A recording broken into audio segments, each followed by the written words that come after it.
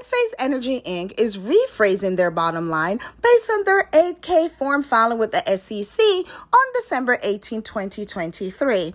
This publicly traded company, with call letters ENPH, is closing two factories, one in Romania, the other in Wisconsin, United States.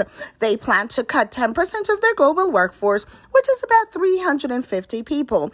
Their products are sold in about 145 countries worldwide. They are in the rooftop solar sector, as well as the battery energy storage space and EV charging stations.